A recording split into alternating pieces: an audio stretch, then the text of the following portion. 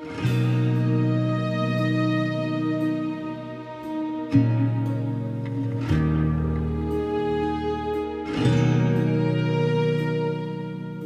good morning, friends. On this Easter Sunday, it's my privilege and honor to share God's word with you today. And so before we do that, let's pray together. A gracious and loving God, we pray that only your word be spoken, only your word heard, and only your word lived. We pray this in the name of Jesus Christ, our Lord. Amen. Well, it's Easter Sunday, and this is the most important day in the Christian year. Now, if you're a regular attender to our online church, this is a day of celebration. Jesus rose from the dead. But maybe you're visiting for the first or second time and the resurrection of Jesus isn't something that's really on your radar. Or maybe you're highly skeptical about it and don't believe it happened at all. So no matter where you are on your spiritual journey, first I want to say welcome. We're so glad that you're here. And although here I am saying that this is the most important day in the Christian year and the cause for celebration, I also have to recognize that this is the second Easter that we're celebrating in the midst of a worldwide pandemic. And I recognize that there are many who are living in fear in the face of sickness and death. Many of us have been sort of exhausted, waiting for things to get back to a new and better normal. And then we see the numbers go down, then we see them spike back up, and we've had our hopes dashed over and over again. The possibility that this might end quickly. And the more we think about it, we also recognize that there are serious problems besides sickness. There have been major disruptions in every sector of society that will last for years. There's been unemployment. There's been the failure of so many businesses. And these realities will jeopardize the lives of millions, especially due to forced isolation and the despair that comes from not being able to connect with each other. Listen, I'm bringing this up. I don't mean to pour salt on the wound. But as I was reflecting on what to share this morning, it didn't feel right at all to share this superficial message of like positivity without taking into account where we are right now. I want to be as honest as I can about our situation because I believe that in the midst of pandemic, in the midst of financial insecurity, in the face of sickness and death, we are in desperate need for a new foundation of hope. And I believe, I'm deeply persuaded that there's no greater hope possible than to believe that Jesus Christ was raised from the dead. And this is something that I'd like to explore today. But as I was thinking about this, I was reminded of the words of St. Paul when he says that Jesus was crucified in weakness, yet he lives by God's power. And if you grasp this great fact of history, then even when you find things going dark, this hope becomes a light for you when all other lights go out. And that's why St. Paul can add, likewise, we are weak in him, yet by God's power we will live with him. As I was reflecting on these words by St. Paul, I was reminded of an excellent book that's been a help to so many, and it's titled The Three Gospels by Reynolds Price. Now, Reynolds Price, he was a dramatist, he was an essayist, he was a professor at Duke University, and he was also a fiction writer. And in this book, when he's reflecting on Jesus, especially the resurrection narratives, what he writes is he believes, he was persuaded that any fiction writer reading those narratives would immediately see that they aren't fiction. And he makes this whole list of things that stand out. And he says that one of the things that he notices right away, that we would notice if we were also fiction writers, is all the extra details that just aren't necessary. I mean, you wouldn't put them in if you were writing fiction. And so, for example, when Jesus appears to the disciples in John chapter 21, when the disciples catch a ton of fish, it says that there were 153 fish. 153. And so you and I might ask, well, so what? But according to Reynolds Price, there's no need to put that down unless someone remembered it. And that's just one example, but there are so many things that happen in these narratives that no one has ever seen or even thought of before. Things that couldn't be imagined. I found it interesting that in his book, Price actually quotes C.S. Lewis, this amazing passage, which Lewis, who himself was a professor of ancient literature, this is what he says, and I quote, "I have been reading poems, romances, vision literature, legends, myths all my life. I know what they are like. I know that not one of them is like this. Of these gospel texts, there are only two possible views. Either this is reportage, pretty close up to the facts, or else some unknown writer in the 2nd century without known predecessors or successors suddenly anticipated the whole technique of modern, novelistic, realistic narrative. The reader who doesn't see this has simply not learned to read." Now, why am I sharing all this? Because beneath the resurrection narrative, there are eyewitnesses. There's always someone like Mary Magdalene we heard in today's gospel reading that says, "I have seen the Lord." Now, I know that there's a version of Christianity, let's call it pop Christianity, it's popular, that has taught that it doesn't matter whether these events in the story of Jesus actually happened. All that matters is that Christians be good, ethical people who love others and make this world a better place. Now, this is an effort to create a non-historical faith, one that isn't grounded in what God has actually done in history, but only in what we do and how we live. Now, this type of popular Christianity even tries to read itself back into history as the original true Christianity. It claims that the original Jesus was simply a human teacher of justice and love, and that only much later did folks start integrating sort of miraculous elements, introducing legends about his life, and only then was he presented as a son of God. Only then was there talk of a resurrection from the dead. And so in this popular version, the original faith was not about miraculous historical events, it was simply an ethic of love. Now, this narrative is not actually an updated version of Christianity. It's actually the creation of a new religion altogether. Christianity's unique message that you aren't saved by what you do, you're saved by what God does, is swept away, and the crushing weight of self-salvation is put squarely back onto the believer. Whereas the historical gospel takes that burden off of us. The stark difference between this sort of popular version of Christianity and the original faith was put famously by Richard Niebuhr. And he describes this version of Christianity that we're talking about. He describes it this way, and I quote, "A God without wrath brought men without sin into a kingdom without judgment through the ministrations of Christ without a cross." And he could have added, without a resurrection. You see, this version of Christianity, a message of simple ethical love and hope, it could never have turned anyone's life, much less the Roman world, upside down. The powerful original message is this: God's power has come from outside of history into this world. Jesus died for our sins in our place so that through faith we can know his love and receive a guarantee of eternal life. And it's all by grace. It's a gift. Jesus also rose from the dead, which means that if we believe in him, we will all be resurrected and every tear will be wiped away. Because Jesus' death for sin and resurrection happened, everything's changed. Everything. Now, why is it that we miss this? Well, I think that if we look at the story of Mary we heard today, we'll understand, because in her story, we see ourselves. Now, let's remember what we heard. On Easter morning, that first Easter, Mary sees the empty tomb, and so she runs and she tells the other disciples, who then come to the tomb, and they see the grave clothes, they see the empty tomb, and they leave.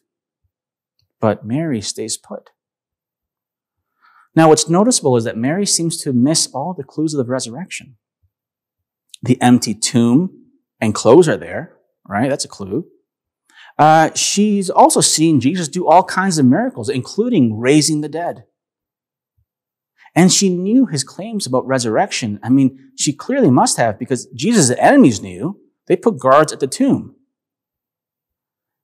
But when she gets to the scene, and by the way, there were two angels there, right? So there's all these clues and two angels. Does she say, wow, Jesus must have been resurrected? No, she says, oh wow, they took the body. Why does she miss the clues of the truth of the resurrection? It's because she had her own narrative running through her heart and mind of how the world works, and resurrection didn't fit that narrative. And that narrative that she had going through her head and her heart blinded her from seeing what was right in front of her. You know, now before we all dogpile on poor Mary, the reality is that we're the same.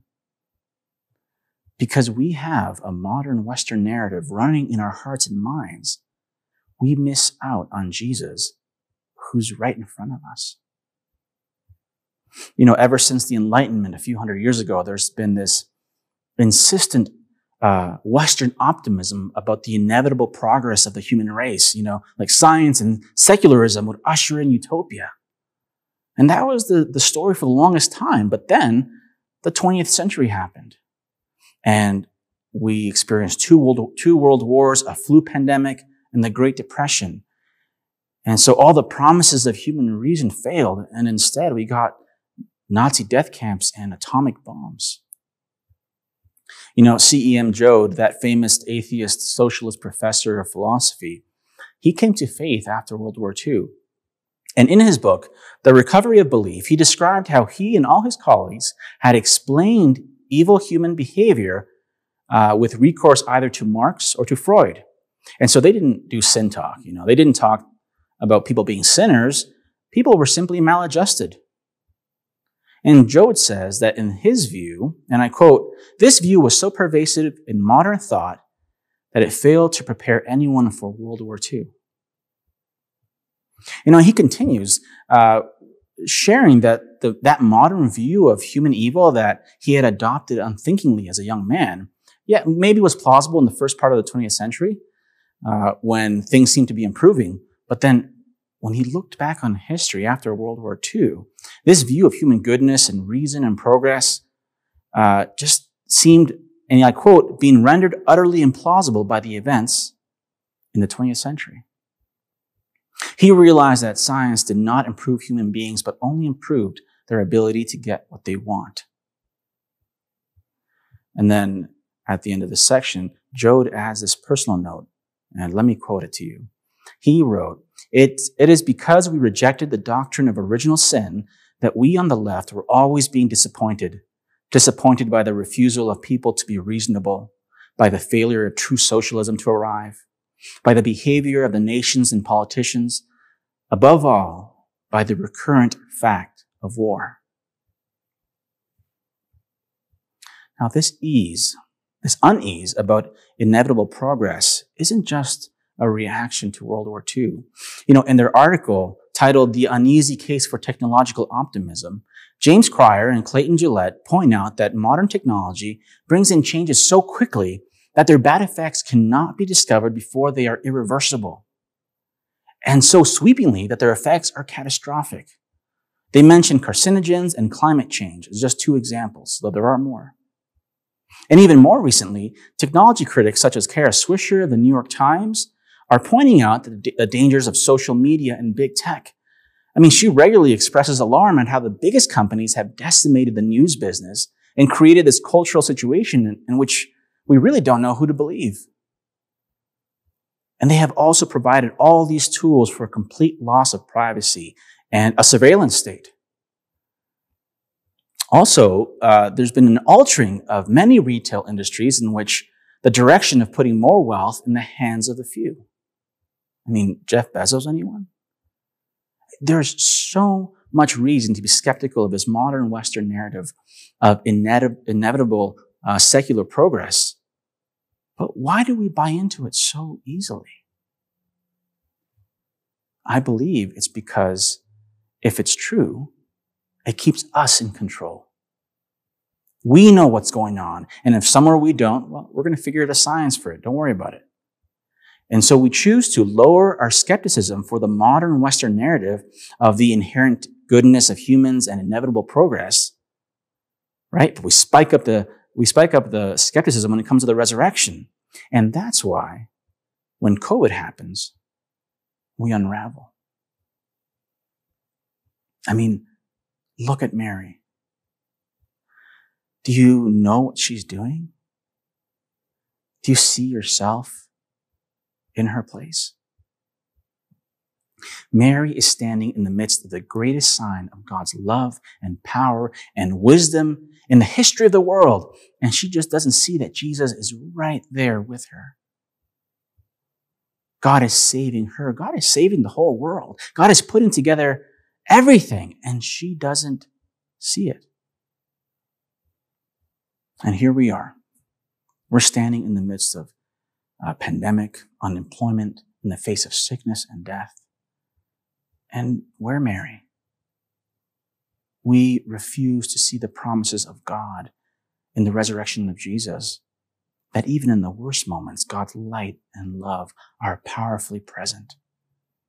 And we miss this, and instead we cling on to modern tropes about progress and advance in politics and science. In other words, those things that keep us firmly in control of our lives. The only problem is that we're not. Over and over again, history has proved that. COVID has proved that. You know, that's why St. Paul writes in our Corinthians passage today, "Now, brothers and sisters, I want to remind you of the gospel I preached to you, which you received and on which you have taken your stand. By this gospel you are saved, if you hold firmly to the word I preached to you. Otherwise, you have believed in vain." He's absolutely right. Our true hope is found only in the gospel, in the good news of the resurrection of Jesus. And we miss it. Like Mary, we're prone to believe what we want to because it feels more convenient. And yet, there's hope. You know, when Jesus says her name, Mary recognizes what's been in front of her the whole time. Isn't that amazing? And yet the question comes up, would I hear the voice of Jesus if he said your name? I guess a deeper question is, how do we get to a place where we can hear God's voice? Well, let's keep considering Mary. You know, Mary is called the Magdalene. She's from Magdala. And so this city is like party central. I want you to envision like Las Vegas on the beach, right? It's well known for luxury. It's known for corruption. It's known for immorality. I mean, it wasn't a compliment to be called the Magdalene. Now, Christian tradition holds that Mary Magdalene was a prostitute until she met Jesus. And the Gospel of Luke records that Jesus cast out demons from her. So you have to understand that her life was a wreck. She was a broken person and that Jesus put her back together. Now, what's amazing is that Jesus chooses her to be the first witness to the resurrection. And in Jesus' choice, we see the heart of God, God's priority for love and for grace. I mean, notice who he chose. Do you think that it was an accident? No, not at all.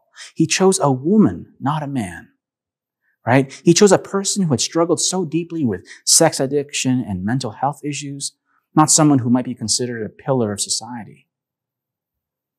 And that's because this choice reveals the gospel of Jesus. And so the gospel is that, the gospel isn't that the good are in and the bad are out. That's not the gospel. The gospel is that the humble are in and the proud are out. You know, Mary didn't have all the answers. And yeah, she missed some pretty big clues at the tomb. But she was able to see Jesus because she was honest about who she'd been. I mean, do you know why she stayed behind while the other men, they left? Jesus says in Luke chapter 7, the one who is forgiven much loves much. The fact is, Mary admitted how broken she was and how in need of a Savior she was. Can you and I say the same? I mean, do you wonder why we don't have this kind of encounter with Jesus? This might sound very strange, especially to modern ears. But let me say this. We don't know we're sinners. We are superficial in our understanding of our own brokenness. It's very often, it's the Marys of the world, the people who have been enslaved to addictions and yet turn to Jesus. They know. I mean, do you know what kind of slave you are? Do you know that you are a slave to achievement or to position, to status, maybe in some cases to moral superiority? Do you realize that you are as broken as Mary? It's very possible that you are avoiding Jesus as Savior and Lord, even if you're using him as an example. Until you see yourself as sinful as Mary saw herself, you're not going to see how wonderful Jesus is. And the hope in the resurrection, it's just going to pass you by. You know, what's really interesting is that when Mary finally realizes it's Jesus, she cries out, "Teacher!" And Jesus responds, "Don't hold me." And I think that Jesus realizes that she wants to hold on to him the way that she knew him from before. You know, he was a wonderfully loving teacher. And so she thinks it's going to be like old times. Like, well, now you're going to tell me how to live, Jesus. You're going to teach me, and I'm going to, consider and live the way that you're sharing with me. And we're going to have this awesome teacher-student relationship. But what Jesus is saying is something like this. Mary, I want you to know there's something to come. There's going to be a new way to hold on to me. Mary, I'm ascending. And you don't understand yet, and you will, that I died for you, and I'm going to rise and ascend, and I'm going to be seated at the right hand of the throne of God. I mean, why does Jesus say, my God and your God, my Father and your Father? Jesus is saying, because he's my Father, now he's your Father. Because he's my God, now he's your God. In effect, Jesus is inviting Mary and us to think this through. And so, friends, let's think this through. You know, when it comes to hoping in others or in ourselves, that is a relative hope. I mean, we can try to make the best decisions, but we can't guarantee outcomes. And we lie to ourselves when we treat our hope in others or in ourselves as 100% sure things. But when the object of our hope isn't others but God, we can definitely have full assurance. You know, to have hope in God is to recognize that God and God alone is trustworthy, that everything else will let you down, and that God's plan is infinitely wise and good. And if you believe in the resurrection of Jesus, that confirms that there's a God who is both good and powerful and that brings light into every darkness, who is patiently working out a plan for our good and for the world's good. You know, J.R.R. Tolkien explains this difference between a relative hope and a true hope in my favorite passage in The Lord of the Rings. And so in this passage I'm talking about, Sam Gamgee has been guarding his master, Frodo, during a terrifying journey through Mordor. And this is an evil country. And at one point, he actually rescued Frodo from a prison tower by sheer force of will. And so later, he's falling asleep, and he sees a white star twinkling in the sky. And this is what Tolkien writes. The beauty of it smote his heart as he looked up out of the forsaken land, and hope returned to him. For like a shaft, clear and cold, the thought pierced him that in the end, the shadow was only a small and passing thing. There was light and high beauty forever beyond its reach. His song in the tower had been defiance rather than hope, for then he was thinking of himself. Now, for a moment, his own fate, even his master's, ceased to trouble him. He crawled back into the brambles and laid himself by Frodo's side. And putting away all fear, he cast himself into a deep, untroubled sleep. In the tower, Sam had trusted his plan. He had trusted his battle prowess. He had trusted his stoic anger. But real courage comes from self-forgetfulness based on joy. It comes from a deep conviction that we are here on earth and we're trapped temporarily in a little corner of darkness, but that the universe of God is an enormous place of light and high beauty that is our certain final destiny. And it's so because of Jesus. Jesus was so committed to bringing us into that light and beauty that he actually gave up all glory and gladness and was plunged into the depths of darkness so that we can know that weeping may stay for the night, but rejoicing comes in the morning. There's a story about a chronically ill woman that whenever somebody said to her, "Oh, you seem like you're suffering so much. How do you feel?" She always said, "Nothing the resurrection won't cure." She's absolutely right. If you know that the resurrection is coming, it is impossible to be in utter darkness. And Jesus said to her, "I am the resurrection and the life. The one who believes in me will live even though they die. And whoever lives by believing in me will never die." Do you believe this? Do you? Lord, we believe. Help our unbelief. Friends, let's pray. Oh, merciful and loving God, we renounce our pride and all pretensions of self-righteousness, and we come to you in repentance and faith. We trust your death to give us life, and we believe in the hope found only in your resurrection. We praise you for the gift of salvation. Amen.